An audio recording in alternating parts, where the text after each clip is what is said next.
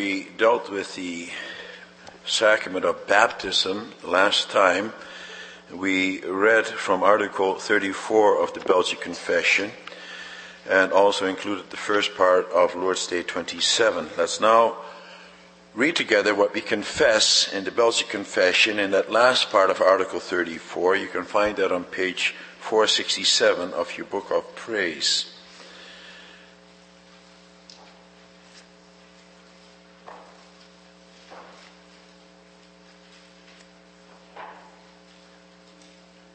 We will read from that last paragraph on the bottom of page 467. There we find God's word summarized as follows. We believe, therefore, that anyone who aspires to eternal life ought to be baptized only once. Baptism should never be repeated, for we cannot be born twice. Moreover, baptism benefits us not only when the water is on us and when we receive it, but throughout our whole life. For that reason, we reject the error of the Anabaptists who are not content with a single baptism received only once, and who also condemn the baptism of the little children of believers. We believe that these children ought to be baptized and sealed with the sign of the covenant, as infants were circumcised in Israel on the basis of the same promises which are now made to our children. Indeed, Christ shed his blood to wash the children of believers just as much as he shed it for adults. Therefore, they ought to receive the sign and the sacrament of what Christ has done for them, as the Lord commanded in the law that the lamb was to be offered shortly after children were born. This was a sacrament of the passion and death of Jesus Christ. Because baptism has the same meaning for our children as circumcision had for the people of Israel, Paul calls baptism the circumcision of Christ. Colossians 2, verse 11. And now let's read what we confess in the Heidelberg Catechism in Lord's Day 27, question and answer 74. That's on page 503.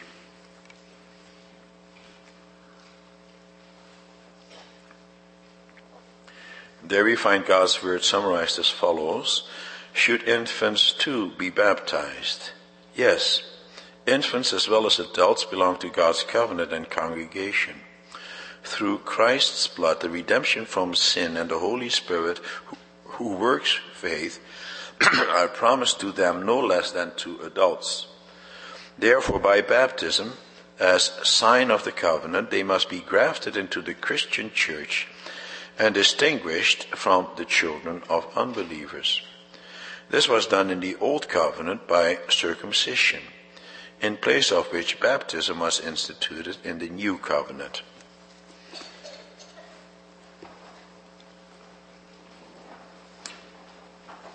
After the sermon, we will respond by singing from Psalm 71, the stanzas 3, 9, and 10.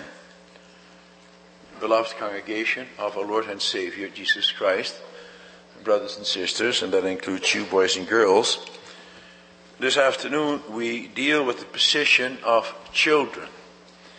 It is an important subject, especially considering that a very large part, almost half of our membership, consists of children. We could not imagine the church here in Edmonton without the blessing of those children.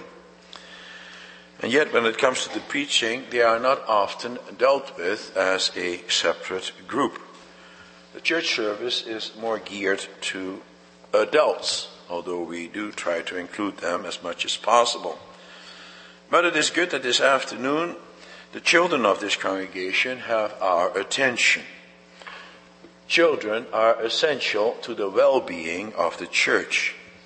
Without children, there is no future for the church. For that reason, we are very actively engaged in the instruction of our youth. The parents, as we can hear every time a child is baptized, make the promise to instruct their children and to have them instructed in the doctrine of the Old and the New Testament, and as they are summarized in the confessions. And what are the children taught? one of the most important things that they are taught is that they belong. And that is also what the Catechism starts with. In Lord's Day 1, they are taught to repeat, I am not my own, but belong with body and soul, both in life and in death, to my faithful Savior, Jesus Christ. And that theme is continued throughout the whole Catechism. Lord's Day 21 especially comes to mind. With respect to the church, they are taught to say, and I believe that I am and forever shall remain a living member of it. Now, most people do not have difficulty with the fact that we state that children belong to the church. That stands to reason. You become a member of the church by virtue of your parents. Since they belong, their children belong as well. And that's true. However, we should be careful that human bonds do not come before spiritual bonds, as we also saw this morning. Scripture teaches us that our belonging is because of Christ. The first bond is the bond we have with Him. Everything else is secondary. Baptism declares us to be members of Christ. That is what is all important. And that is what we will deal with this afternoon. I've summarized this question and answer as follows. Our children belong to Christ and His church. Our relationship to God the Father through Christ is the most important relationship. Therefore, the relationship of a mother and a father with their child has no meaning apart from Christ. And that is clear from the first pages of the Bible already. Right after the fall into sin, the Lord God gave the promise that Satan would be destroyed, that his kingdom will fail. But He also said that from then on in, there will be two kinds of seed: the seed of the serpent and the seed of the woman. Both those seeds, however, come forth from the woman. Eve bore children for Satan and children for God. For example, she bore both Cain and Abel. The one served Satan, the other served God. The one was saved, the other was not. And so we see that the bond with believing parents does not guarantee the bond with the Lord our God. That did not mean that the promises made to Adam and Eve did not include all their children. Oh yes, and both Abel and Cain were included. Cain, however, rejected God's promises. Abel did not. And so it is understandable that there are those who claim that you do not know whether you belong or not until you are an adult. And that is what those who believe in adult baptism only teach. They say you first must show that you are a believer. Only then can it be said that you are or that you belong to God's people. Many churches teach that. The well-known theologian Karl Barth was of the same mind. He noted that there are many people in this day and age who were baptized as children, but who as adults had hardly ever seen the inside of a church. Their parents wanted their children to be a member of the church in which they grew up, and of which their parents and grandparents had been a member, and thus had been baptized as infants in order that they could also be members of that same church. Karl Barth considered that to be a terrible thing. He used a peculiar image in order to make his point. He said the baptism of children is like an execution without a victim. By that he meant that if there is no faith, you cannot baptize. Without faith, you cannot be a child of God, just as without a victim, you cannot have an execution. You need both. No doubt you will have also heard such arguments. And one thing they're right about. It is a terrible thing that churches allow the baptism of infants to be abused in this manner. If you do not want to live as a Christian, you should not pretend that you are one by virtue of your baptism. Those churches who baptize children without the commitment of the parents to also live as Christians make a mockery of this sacrament. And that is why they have to be members of the church before their children can be baptized. We, in our attempt to be faithful, to be a faithful church of God, had better take it to heart what Karl Barth is saying there. Just because a child is born of the covenant does not mean that now God does not hold us and our children responsible to him.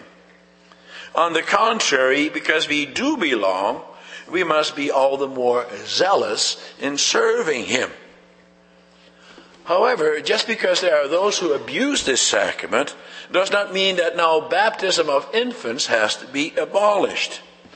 All sacred institutions are subject to abuse. We all have to be called to faithfulness. Those who favor the baptism of believers only also use other arguments for their position. One of their main arguments is that the Bible does not teach anywhere that children ought to be baptized. Nowhere, they say, does the Lord command that. And also in that regard, they are right. The well-known Charles Spurgeon, who was very influential in England and North America because of his preaching and his many books, he was also convinced by that argument. As a young man of 15, he was challenged by a Baptist teacher at the Anglican college he was attending. He challenged him and the rest of the class to find one passage in the Bible where it says that infants must be baptized. He and the rest of his class could not find any such text, of course. And so Spurgeon became convinced that baptism is for adult believers only. Now, we can learn a lot from Spurgeon, but in this regard he was wrong. For you see, to say that this command is not found in the Scriptures is a very weak argument. All of Scripture shows us that children do belong to God's covenant community. We have to be keen students of the Bible. The Lord God does not just give us isolated pieces of information. No, they're all connected. And so when we are dealing with baptism, we have to take all of God's Word into account. And there are many things that God does not specifically command. He does not command, for example, that women partake of the Lord's Supper. Nowhere will you find that command in the Scriptures. Yet women do partake. They too belong to God's covenant. They too are members of the church. We would not think of excluding them. What then do the Scriptures teach? Well, let's look at the Catechism, which bases its answer on the Word of God. The first statement the Catechism uses in favor of infant baptism is that infants as well as adults belong to God's covenant and congregation. Children belong by virtue of God's covenant.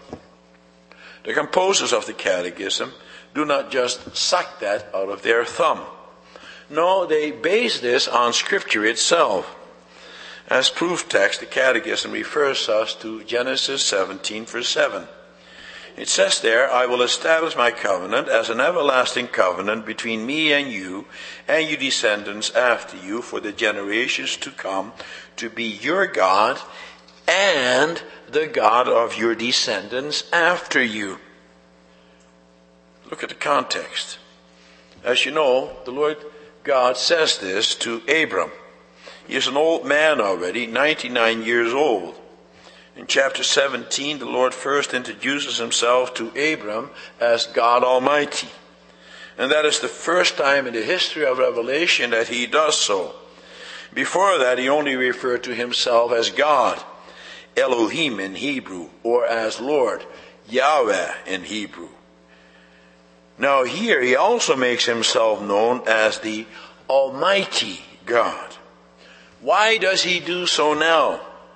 Well, a miracle is about to take place, for he is going to do three important things. In the first place, he is going to give Abram and his wife Sarai a child in their old age. Only God can do that. Humanly speaking, that was impossible. Old people are no longer able to have children. And that's the first thing that the Lord does. He is going to cause a miracle to happen. In the second place, he also establishes his covenant with Abram. He had established that with him before, as we know from chapter 15.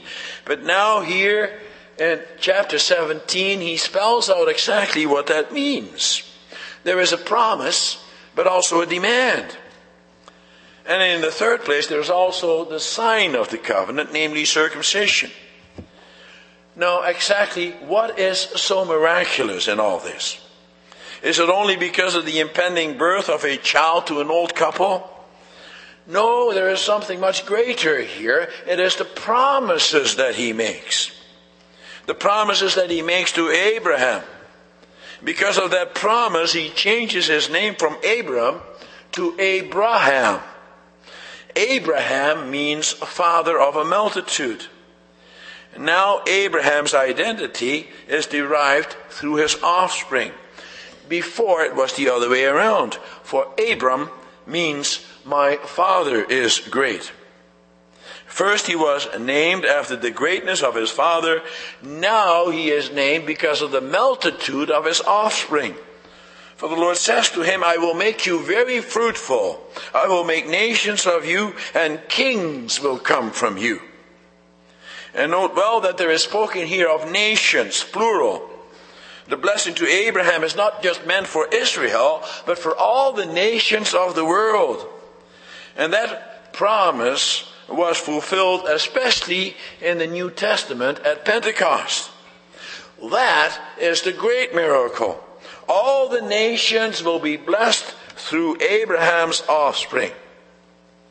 For the Lord continues further by stating, I will establish my covenant as an everlasting covenant between me and you descendants after you for the generations to come, to be your God and the God of your descendants after you. The whole land of Canaan, where you are now an alien, I will give as an everlasting possession to you and your descendants after you, and I will be their God. Brothers and sisters, if you want to understand the institution of baptism, if you want to understand why children must also be baptized, if you want to understand what the significance of the parents is in all this, and the place of our Lord God in this, then you must first understand the institution of circumcision. For note well that the Catechism claims that circumcision has been replaced by baptism in the New Testament. And that is the strongest argument that the Heidelberg Catechism makes in favor of infant baptism. But can the Catechism make that claim? Well, as proof text, the Catechism refers us to Colossians 2, the verses 11 through 13. And there Paul makes a clear connection between circumcision and baptism. He calls baptism the circumcision of Christ. It is a circumcision not made with the hands of men. It is a clear reference to baptism, for it speaks about its circumcision done by Christ. And what is that? Well, it has to do with having been buried with him in baptism, as Paul says, and raised with him through faith in the power of God. Now then, note well that the Lord God gave circumcision as the sign of the covenant. And with whom is that covenant? It is with Abraham and his seed. His children are included. Indeed, anyone who is part of his household must receive the sign and the seal of the covenant. There are no exceptions. All those who have been made part of the household as servants as well. In those days, a servant was very closely tied to his master. He became a permanent part of the household. For that reason also the servants had to receive the promises of God as sealed and signed in the sacrament of circumcision. And therefore in the New Testament church it is also the practice to have adopted children baptized as well. They too receive the sign and the seal of baptism. Note well that in the New Testament, no less than on 5 occasions, whole households were baptized. Do you think that children would not have been included? Can you imagine a household without children?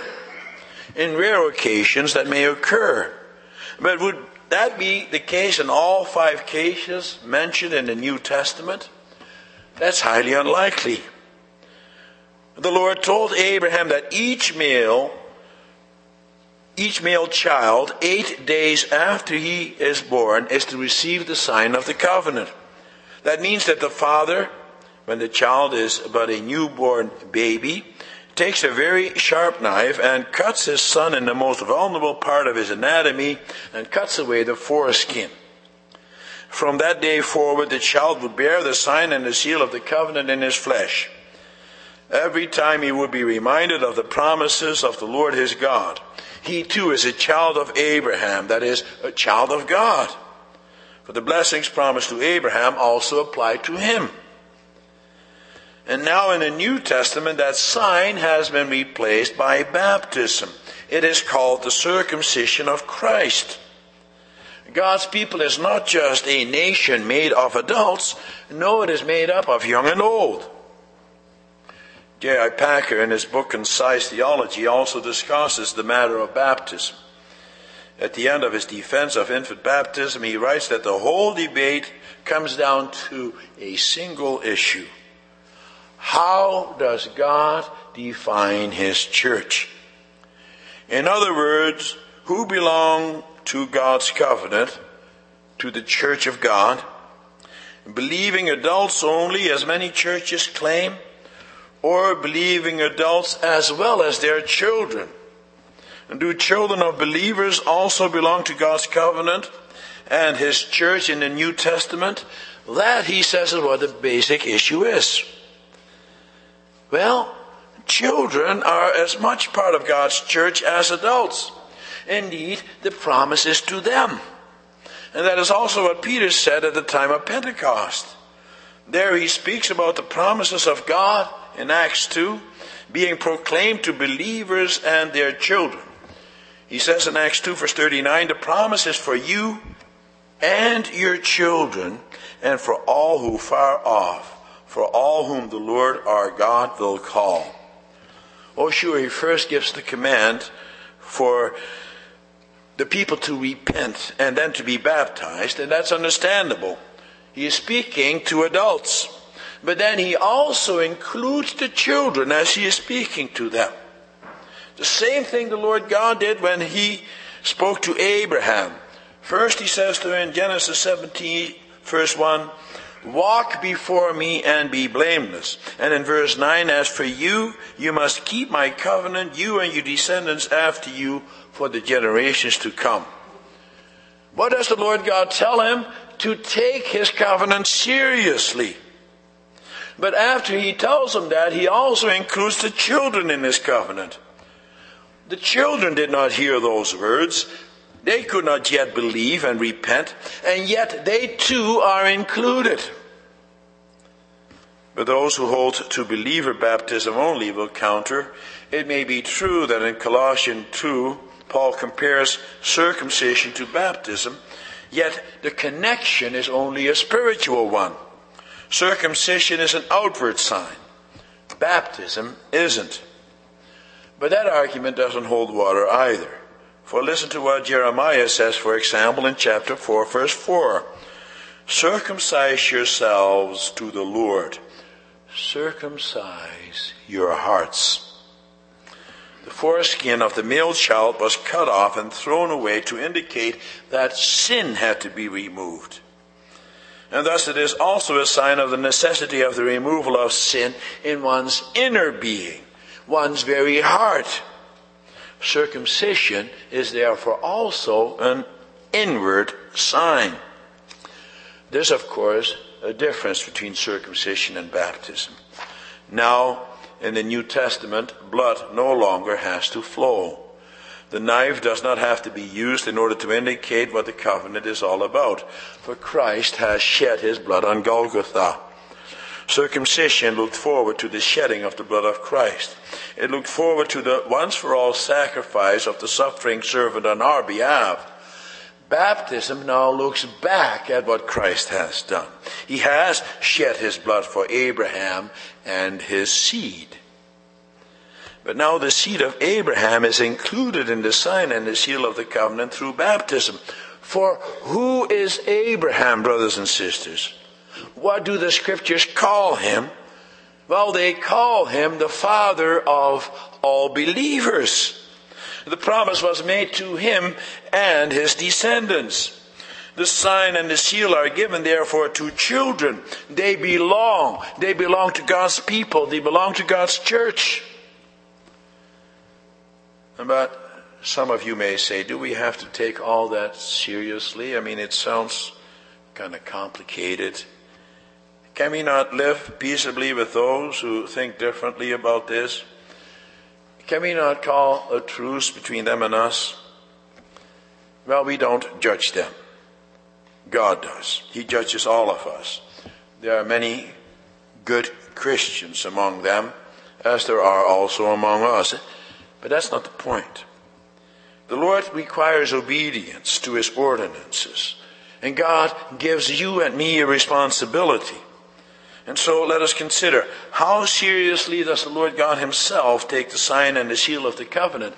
Well, he said to Abraham, if they don't have that sign and seal of the covenant, they will be cut off from my people.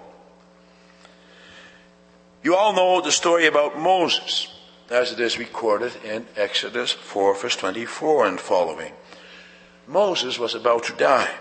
For Moses had neglected something very important. He had neglected to circumcise his sons.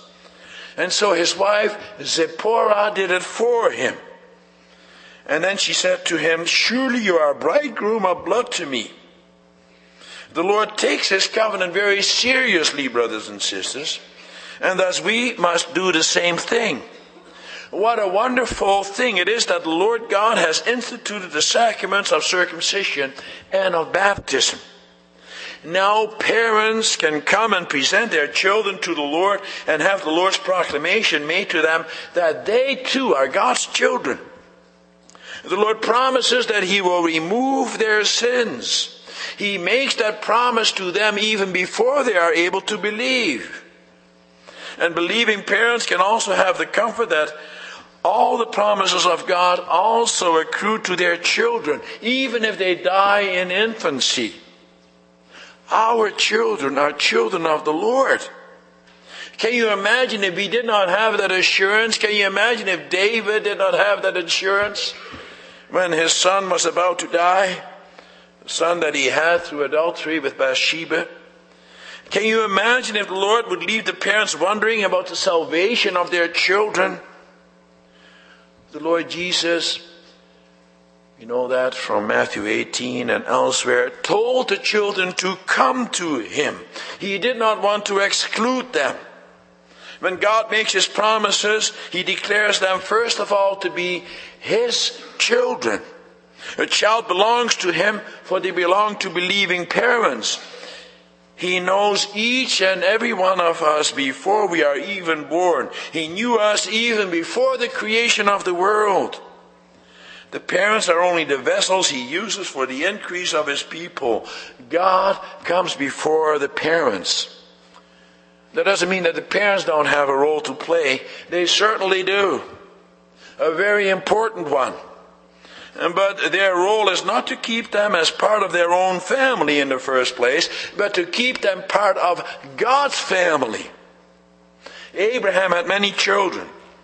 Also the nation Israel was born out of him. But not all of Abraham's offspring were children of God. Many rejected God.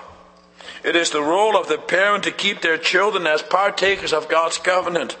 They must teach them what it means to be a child of God and to be a member of God's people. And only in this way will the Lord continue to bless in the generations. God is always number one in our lives. And brothers and sisters, boys and girls, how blessed we are to be called children of God. Amen.